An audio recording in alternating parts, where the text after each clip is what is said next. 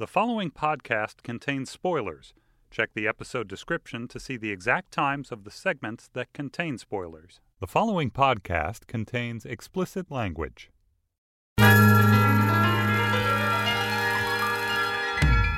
Hello and welcome to the Vulture TV podcast. I'm Gazelle Amami, Vulture's TV editor, and I'm here with our TV columnist Margaret Lyons and TV critic Matt Zoller-Seitz. How you guys doing? Pretty good. Great. Tell me, what was your favorite TV moment last week? I had a couple, but I'm going to go with the season finale of The Fosters. There's a moment where Jude, who's like a tween, he comes out to his older sister in this like very casual but very charming way.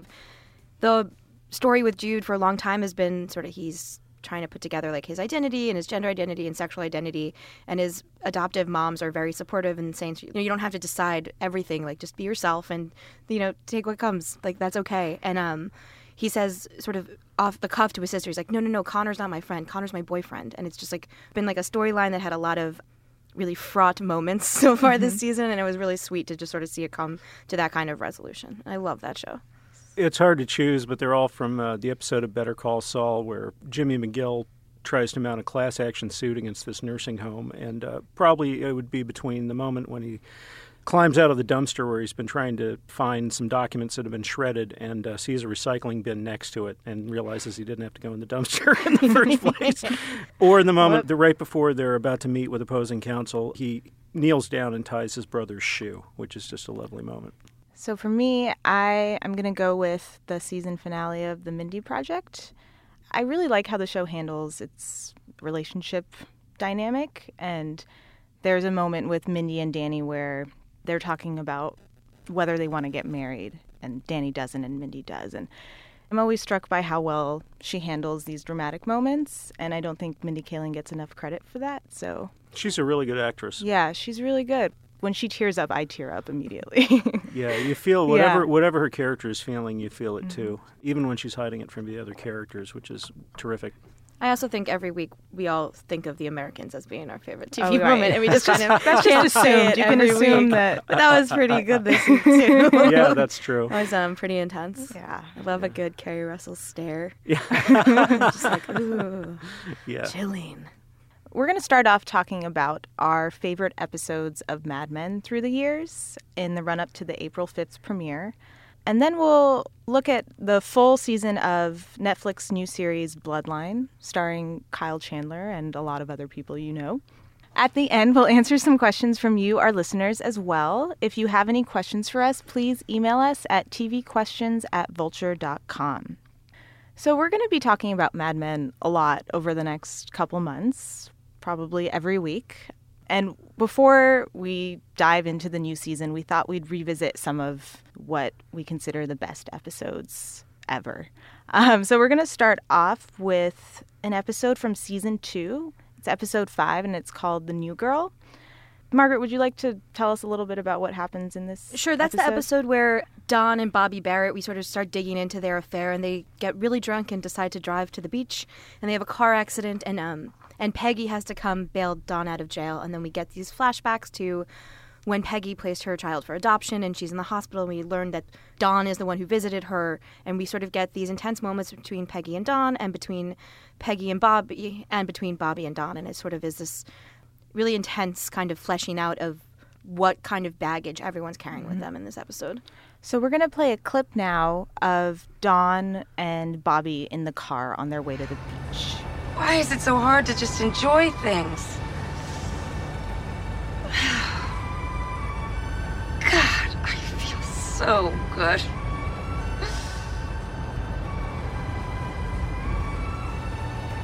I don't feel a thing.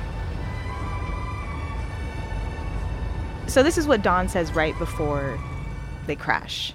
Margaret, you've written about accidents happening in vehicles on this show before. What do you make of this scene? So, I mean, part of what this whole episode is about is how you learn how to forget stuff. And this is the episode where Don says to Peggy, you won't believe how much this never happened. And he's telling her to, like, give up her child and just move on and block it out for forever.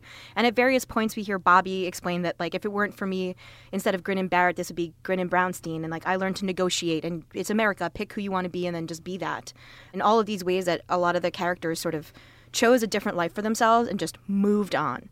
Except we all know that you can't really do that. And so Don claims to have moved on, but we know that, of course, he's deeply troubled by the past that he's like continuing to re-experience. And, you know, his whole spiel of like, you won't believe how much this never happened. It's like, you would believe how much it still is happening over and over, right? Like, we can't actually just give these things up. So in terms of the car crash, it's pretty obvious that like modes of transportation inspire moments of transition. And, you know, Mad Men has a lot of car crashes, including a couple others in season 2.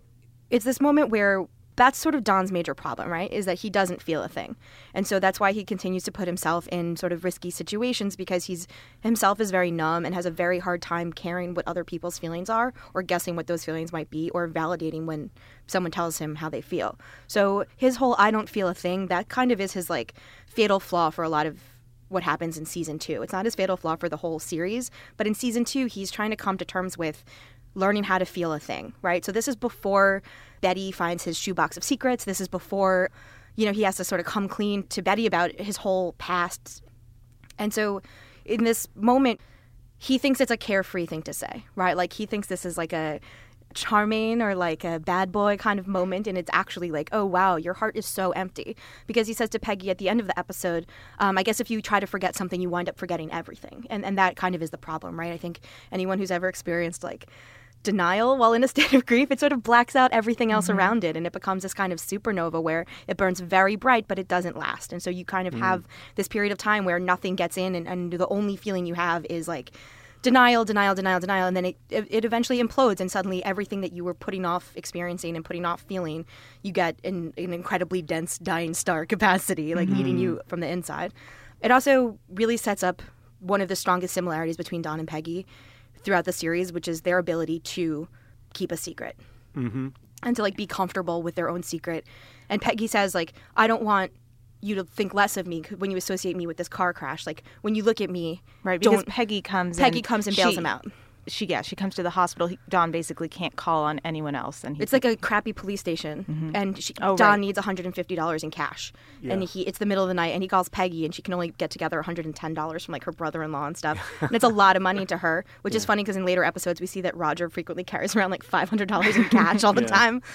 So we learn that Peggy and Don both have these like sort of life-altering secrets, and Pete winds up being the only other person who really knows their two secrets, which is sort of like a weird nexus for both of them, that like Pete of all cretins is like the sort of... And he's actually a good secret keeper. Well, he has their secrets. Like he knows their secrets, and their secrets involve sort of his silence at some level. Peggy and Don both just decided to have different lives, and we see Peggy be a lot more comfortable with that decision, and I think Don be a lot more haunted by that decision. Yeah, it's interesting. I was thinking about this. I agree with everything you say, but there's one thing I would add to it, which is I often feel like when people on that show say things like what Don said, I always feel like I should bet the other way. They're sort of loudly proclaiming what they believe to be true or what they think they actually are all about, and a lot of times it's a lie. Oh, sure. They're lying to and themselves. that's what's so fascinating to me about that show, and that's why I think it gets human psychology better than almost any other drama that I've seen, because nobody is ever one way or the other way exclusively, and they're constantly trying to find the truth while lying to themselves. They think they're moving forward, making progress, but they're actually running in place. They think they're striking out on a new path, but they're just repeating old patterns, sometimes old generational patterns, societal patterns. And this lyric, a Sondheim lyric, pops into my head: sorry, grateful, regretful, happy. Yeah. You know, the idea that these two thoughts or these two feelings can coexist and do coexist. It's lovely. Right. I also, upon rewatching season 2, I feel like when I watched it the first time, Bobby Barrett was this like very sort of villainous character in a lot of ways. And on rewatching it and sort of thinking about contextualizing her among Don's many affairs, now I'm very pro Bobby. Like, I think Bobby's like dope as hell. Right. Team Bobby. But what's interesting, one of my pet theories that basically, obviously, like Don is always seeing himself reflected back in the women that he's involved with. And the thing that's getting reflected back, and he denies it constantly. Bobby talks about how much she loves negotiating. And Don says, that's boring. And we know Dawn loves negotiating. And she says, you have to be very careful because you're telling someone that they're not worth what they think. Right. And it's very touchy. And he's like, yeah, whatever. And it's like, we have seen, like, not whatever. That's like the backbone of Dawn's life is telling people that they're not worth what they think. And we see him, like, literally throw money at people. Like, and getting his back up when people refuse his offers. Yeah. He takes that personally. So he, we know that Dawn does love negotiating. And Bobby's like, it's hand-to-hand combat, If you can't get excited about this, what can you get excited about? Right. And Dawn is, like, so full of shit, being like, nah, I don't care. Meanwhile, that's also when they bump into Rachel Menken. This is like such a good episode. Right. Yeah. They bump into Rachel Menken and she's like, oh, now I'm Mrs. Katz, and she's with her husband. And that's another person who sort of chose that life, right? We know that Rachel was sort of conflicted. She had like very strong feelings for Dawn, and she talked about it a lot with her sister in season 1. And we sort of see that she like decided, you know what, like this life is bullshit, and like Don's full of shit, and he doesn't want to run away with me. He just wants to run away, right? And so That's a great line. That's a great line, and I think anyone who's ever dated has experienced somebody who maybe just wanted to run away. Like that idea of like he only likes the beginning of things. I think Dr. Faye tells him says that. Yeah. Right. When he gets engaged to Megan, I hope she knows that you only like the beginning of things. What a great line. That is a great line. People say good stuff on this show. But we see that Rachel sort of chose this life. She wanted to be Mrs. Katz. She wanted to go to the theater and have this like nice Jewish stable husband, and she found him and she picked him, and that's not the choice John would have made for himself, and it's not the choice I think he wanted her to make for them, but he doesn't get to make everyone's choices for them, which I think rankles him. Do you find that the show, do you get more out of it upon multiple viewings? Yes. Yeah. Yeah. I mean, of course, right? Like, right. I think Mad Men does a very good job of balancing story and texture. I find often the plot is very propulsive, and you do kind of just, what happens next, right? But it's not like a cliffhanger-driven show. So, watching an episode like Commissions and Fees, right, where this is the episode where Lane kills himself, you sort of know that that's coming, right? And so you're watching it, and you're sort of filling with dread, and the first time you watch it, like, that's sort of the dominant experience is like this dread and this like agony and sadness, because like I loved Lane. I thought that was a great character. I think that was like a correct arc. I didn't feel cheap or unearned at all, but it's sad. I was like in mourning. And when you go back and watch it again, you want to smack yourself for not seeing it coming. Because, I mean, that particular, not just that something bad is going to happen, which, everybody kind of felt because there was this undertone of dread to all of season 5, but that specific outcome. Right. For Vulture, me and my friend Kevin Lee did an entire video just showing you all the foreshadowing, some of which you never could have imagined was foreshadowing. Right. And the show is great at that. It has text, it has subtext, it has foreshadowing, it has callbacks, but they're on 2 layers. Like, there are the obvious ones that you get the first time, and then there's the secondary layer of little things like a gesture that's similar to a gesture that happened 3 seasons earlier, Sure. with a different character whose situation is somehow connected to the one you're watching. Anyway, it's a great show. I mean, I don't think you could possibly get everything on a first viewing Right. for that show. Yeah. I couldn't. On that note, we have another episode that's full of things to glean upon repeated viewings. It's from season 3. It's episode 4, called The Arrangements. And this is an episode where parents, grandparents, and children are all interacting. Matt, you wrote a piece about this episode last week. I practically wrote a novel about this episode. It's an amazing article if anyone is interested. It's an amazing episode, and I'm not going to try to discuss every aspect of it because we would be here all week. But we are all going to sing the patio song together, right? I hope so, yes. Well, why don't we play a clip of it first, Sure. and then lead into the discussion. So this is a clip where Betty is telling her dad that she does not want to talk about his will with him. You don't want to hear about it. Scarlet O'Hara. I have the folder. You've always been sensitive. That's my fault for shielding you from all the dangers out there. That's probably why you married this joker. If you'd even known what was possible. But that's that. I wrote it down. We never have to talk about it again. I don't understand why you like talking about this when you can see so clearly that it upsets me. It's selfish and morbid. I'm your little girl. And I know it must be horrible to be looking at whatever you're looking at. But can't you keep it to yourself? So Matt, in your piece, you deal with this idea of the anxiety of influence. Can you talk about that and how it plays into? Yeah, it's very complicated, and like a lot of things on Mad Men, it's playing out on 5 different layers of scaffolding to the writing of that. And you see it reflected in parents, grandparents, and grandchildren. Grandpa Gene interacting with Sally, and Don and Betty both interacting with Gene. Don thinking about his own relationship with his dad and his stepmother, which he denied and ran away from. There's Peggy trying to prepare her mother for the fact that she's going to move out and try to start her own life. Her mother rebelling at this television that Peggy gives her. And then you've got this client from hell. Well, really, actually not. He's kind of a marshmallow. He just wants to dump a bunch of money. They call him the fatted calf to make Hialeah a sport. And but he's doing it to separate himself from his father, which is the source of that money. Yet the end goal for him is to present his father with the gift of a winning Hialeah team after making that sport a sensation in the United States. So, we go back to this sorry, grateful, regretful, happy kind of concept where they're trying to escape from their parents and yet they're still chained to their parents psychically. They're trying to separate from them and forge their own identity, but in the end, a lot of it's about winning their parents' approval. And then within that, there are these beautiful little character sketches, these moments between people, these portraits of individual psychologies and psychologies in conflict with and in conversation with each other. And one of my favorites is the scene where Gene is talking to Sally, and he essentially tells her in so many words, you can be whatever you want to be. Which is exactly what any child wants to hear, but particularly a little girl in that era where the roles were so rigidly circumscribed. And yet, Gene is somebody who can turn around and just fill this girl's ears with toxin, like just poisoning her against her mother, which is something he doesn't want to do because he loves Betty. But you see that he's trying to kind of do a better job as a parent through this grandchild, which a lot of grandparents do. It's like a do-over. A lot of them joke, it's most of the fun and not as much of the responsibility. But he's one of the most realistic grandparents who's ever seen on screen. And this idea of denying death is something that runs throughout Mad Men. And we see it in that clip that you just played. But also, of course, at the end of it, where we see that Betty's reaction to the discussion of the will and the funeral, to just get up and practically plug her ears and walk away going, la, la, la, la, la, la, la. It's reflected in the way that she delivers the news to Sally. She waits till the end of the school day, and then she makes her wait even more. And she just can't process this. She can't deal with it. She's short-circuited in some way.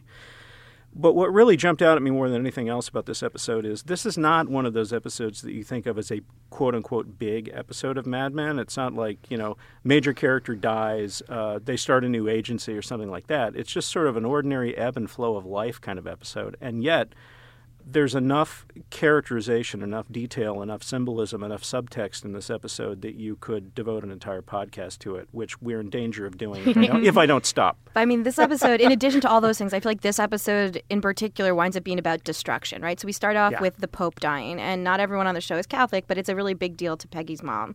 Then we have the ant farm gets shattered. Because they're playing Hialeah in the office and no one knows how to do that. So it shatters this ant farm. We have Grandpa Gene's death. We also have the book that Sally was reading to him is about decline of the fall of the Roman Empire. Right. So we have of all things. So we have all these ideas about everything kind of falling apart and crumbling. And Bye Bye Birdie. So we have So then we have Patio, which is itself a diet soda, like a sort of sham of a drink, right? And then we have this presentation of, and it is an incredibly moment-by-moment accurate recreation of the opening of Bye Bye Birdie with Anne Margaret. And we have Roger say, well, it's not Anne Margaret, right? So we have this sort of things are rotting from the inside. And we have this amazing scene. One of my favorite scenes on the whole show is when Sal sings to Kitty. He sort of performs what the commercial is going to look like. And I think it's an amazing moment from Sarah Drew, sort of watching this sort of wash over her as she's realizing, oh, my husband is gay. And it's not my fault that he's not attracted to me. And then oh my God, what am I going to do now? Yeah. And how do I tell him that I know? Can I tell him? Does he know? And you sort of just watching. And also those wonderful flickers in her eyes where it's am I seeing what I think I'm seeing? There's a doubt there which makes it more than just a cheap epiphany. No, it's not it's an aha she's struggling. moment. You see it's her brain being twisted up. Yeah. And so and the rest of the season winds up having a lot to do with the decline of society and sort of everything eventually falling apart. And the younger generation trying to deliberately shatter the old way that ant farm. Yeah. Or accidentally in that case. I think it sort of speaks to how well Mad Men plays with very serious and very sort of poppy and funny moments. We see Joan hold a handkerchief over her face and she starts spraying the ant farm. Yeah. And that's when the music for Patio starts. So we have ba ba da da da da da, right? And it's this really jokey thing. And instead of sort of digging into the real sadness and horror of the episode, because I think we also see Sally watching a TV segment about a monk who was self-immolated. Which was the first inkling that the Vietnam War was not going as our leaders had told us it was. Right. And so there's more parental disillusionment. So we know that Sally is very obsessed with death. We see again in a car, she gets to drive to school with Grandpa Gene. He lets her drive and is like, "Shut up, Bobby." We get this like real moment of like, oh right, no one on this show is that good at loving each other. Because like you should be loving Bobby at all. Yes. And the monk moment, of course, you can even tie that back into these national historical kind of ideas where that's patriarchal authority handed down from World War II, which we won, saying things are going fine in Vietnam, and we look at the television, there's a monk burning himself, and that was the first inkling that a lot of Americans had that we were being lied to, or that maybe we weren't getting the whole story. And that ties in with Gene giving Bobby the Prussian Army helmet and telling him war is going to make a man out of you, and Don struggling to, do I cut in here? Do I respond? Do I not respond? And he says, take that off. That's a dead man's hat. That's a dead man's hat, yeah. But what's weird is war literally made the man Don is, because he started out as Dick Whitman in that war. He came home from that war as the man he is, That's right? And so I think sort of the ideas of like what having served in a war like does to people comes up. It's not a major theme on the show, but there are like flickers of it. We see it from Roger, we see it from Grandpa Gene, we see it from Don, and those are people who have like very different sort of baggage and ideas about it. But then in season 1, Peggy says to Joan, like, I'm the first female copywriter since the war, right? So like these are people for whom the idea of America at war is a lifelong presence. This is like a big, very relevant, very entwined part of the way they experience everything. And I think for Sally to sort of have these people telling her like what it's supposed to mean, and then eventually we meet Miss Farrell, and she has a different take on what it means. And we sort of watch Sally try to metabolize those ideas and realize that the people older than her are doing a really bad job. Yes. we could obviously talk about every episode of Mad Men at length. We could. So we want to talk a little bit about Netflix's new family drama/thriller Bloodline, which is created by the people who brought us Damages, Glenn and Todd Kessler and Daniel Zellman, who go by KZK, I believe. And it stars Kyle Chandler, Linda Cardellini, Sissy Spacek, Chloe Sevigny, just this all-star cast, guys. So expectations were pretty high for this. The gist of it is it's this family. They live in the Florida Keys. They look good on the outside. They have a lot of problems because of their black sheep brother, Danny, who we find out at the end of the first episode has been murdered by his siblings somehow, which we spend the rest of the season finding out. The reviews have been kind of strangely mixed on this one. Some people call it a gripping drama. Others think it's really boring. Why do you think that is, and what did you think about it, Margaret and Matt? I thought it was really boring, and everyone thinks it's a gripping drama is wrong. I mean, it didn't grip me. I don't know. I love the actors, and it's great to look at and listen to. I mean, I love the music. I love the photography. I love all of these performers. I just think they're great. And there's some moments in it that are lovely. I think that the moment between Ben Mendelsohn and Chloe Sevigny at the pool table is just a beautiful little one-off scene, and there's a lot of those in there. But I question why it needed to be this many episodes, and I don't know. It just a lot of it felt like Giant in the Florida Keys, but it was 13 hours long instead of 3. I mean, I thought all the performances were solid, certainly, and I think Ben Mendelsohn was great. Like, really giving that like low life, like maybe like marginally reformed junkie. He was like, oh wow, that guy looks like he's been in hard times, right? The way he delivers that line to his brother, why do you think I'm always in trouble? Yeah, is perfect. Right, perfect. But like that said, like everyone was exactly how they seemed. There was no depth to it for me. I also felt like the dialogue is just not good enough. Like a lot of the moments that were spoken could have been acted. So for example, it's not on the level of the filmmaking. Like, if you have 2 characters who know each other very well, like siblings, right? And so we have 4 siblings on the show, 3 of whom I think we're supposed to believe are pretty close to each other. And one of them says, "What do you mean?" And the other one looks at him and says, "You know what I mean." It's like, why don't we act that moment, right? Yes. Because like I think we can get that "you know what I mean" across in. I wish you were standing off camera so you could actually say that to them. Hold up.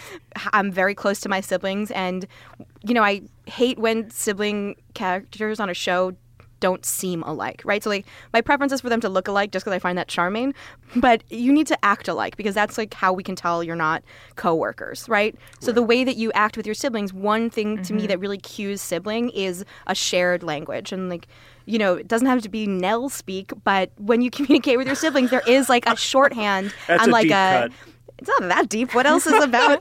That's like right on the money to me. Like, I hadn't thought of that in years. But so we want these moments that show like these people know, like, you know what I mean, right? Like we can sort of see each other and acknowledge our shared experience, and whether that's through inside jokes or like specific terms that only your family uses for certain things, right? Like there was no moments like that made anything feel real to me at all. The biggest truth in the show was that, like, man, that junkie brother is a real shithead, right? And I was like, yeah, he is. And then everything on the show was like, yep, he is. It's like, oh, what does he do to his friends? It's like, oh, he's a shithead to them too. It's like, okay. Right. So everyone, like, he seems like a shithead, he acts like a shithead, he's a shithead. The end? Like, that's not enough, that's not a story. The thing that held me, sort of, was this idea that Kyle Chandler, ostensibly the good brother, is really even more dark and messed up than his junkie brother.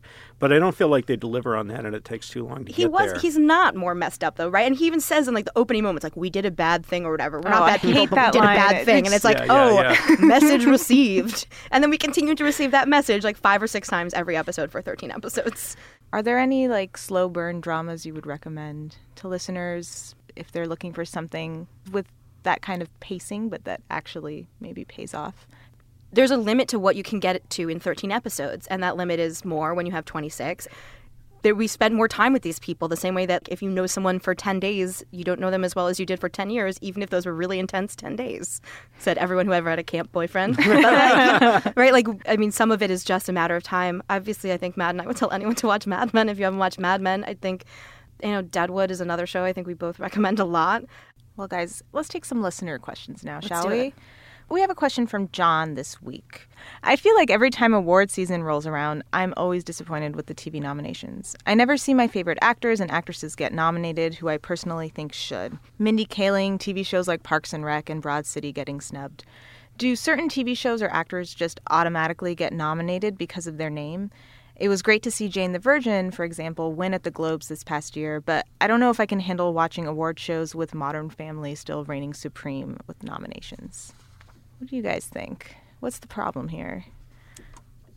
I mean, I'm like far be it for me to tell you to care less about certain things because that's not really usually my jam, but don't put too much stock in award shows, John. Like, that would be my number one recommendation. That's just not how they have ever or will ever really operate. The Emmys are particularly bad in this respect versus the Oscars, say.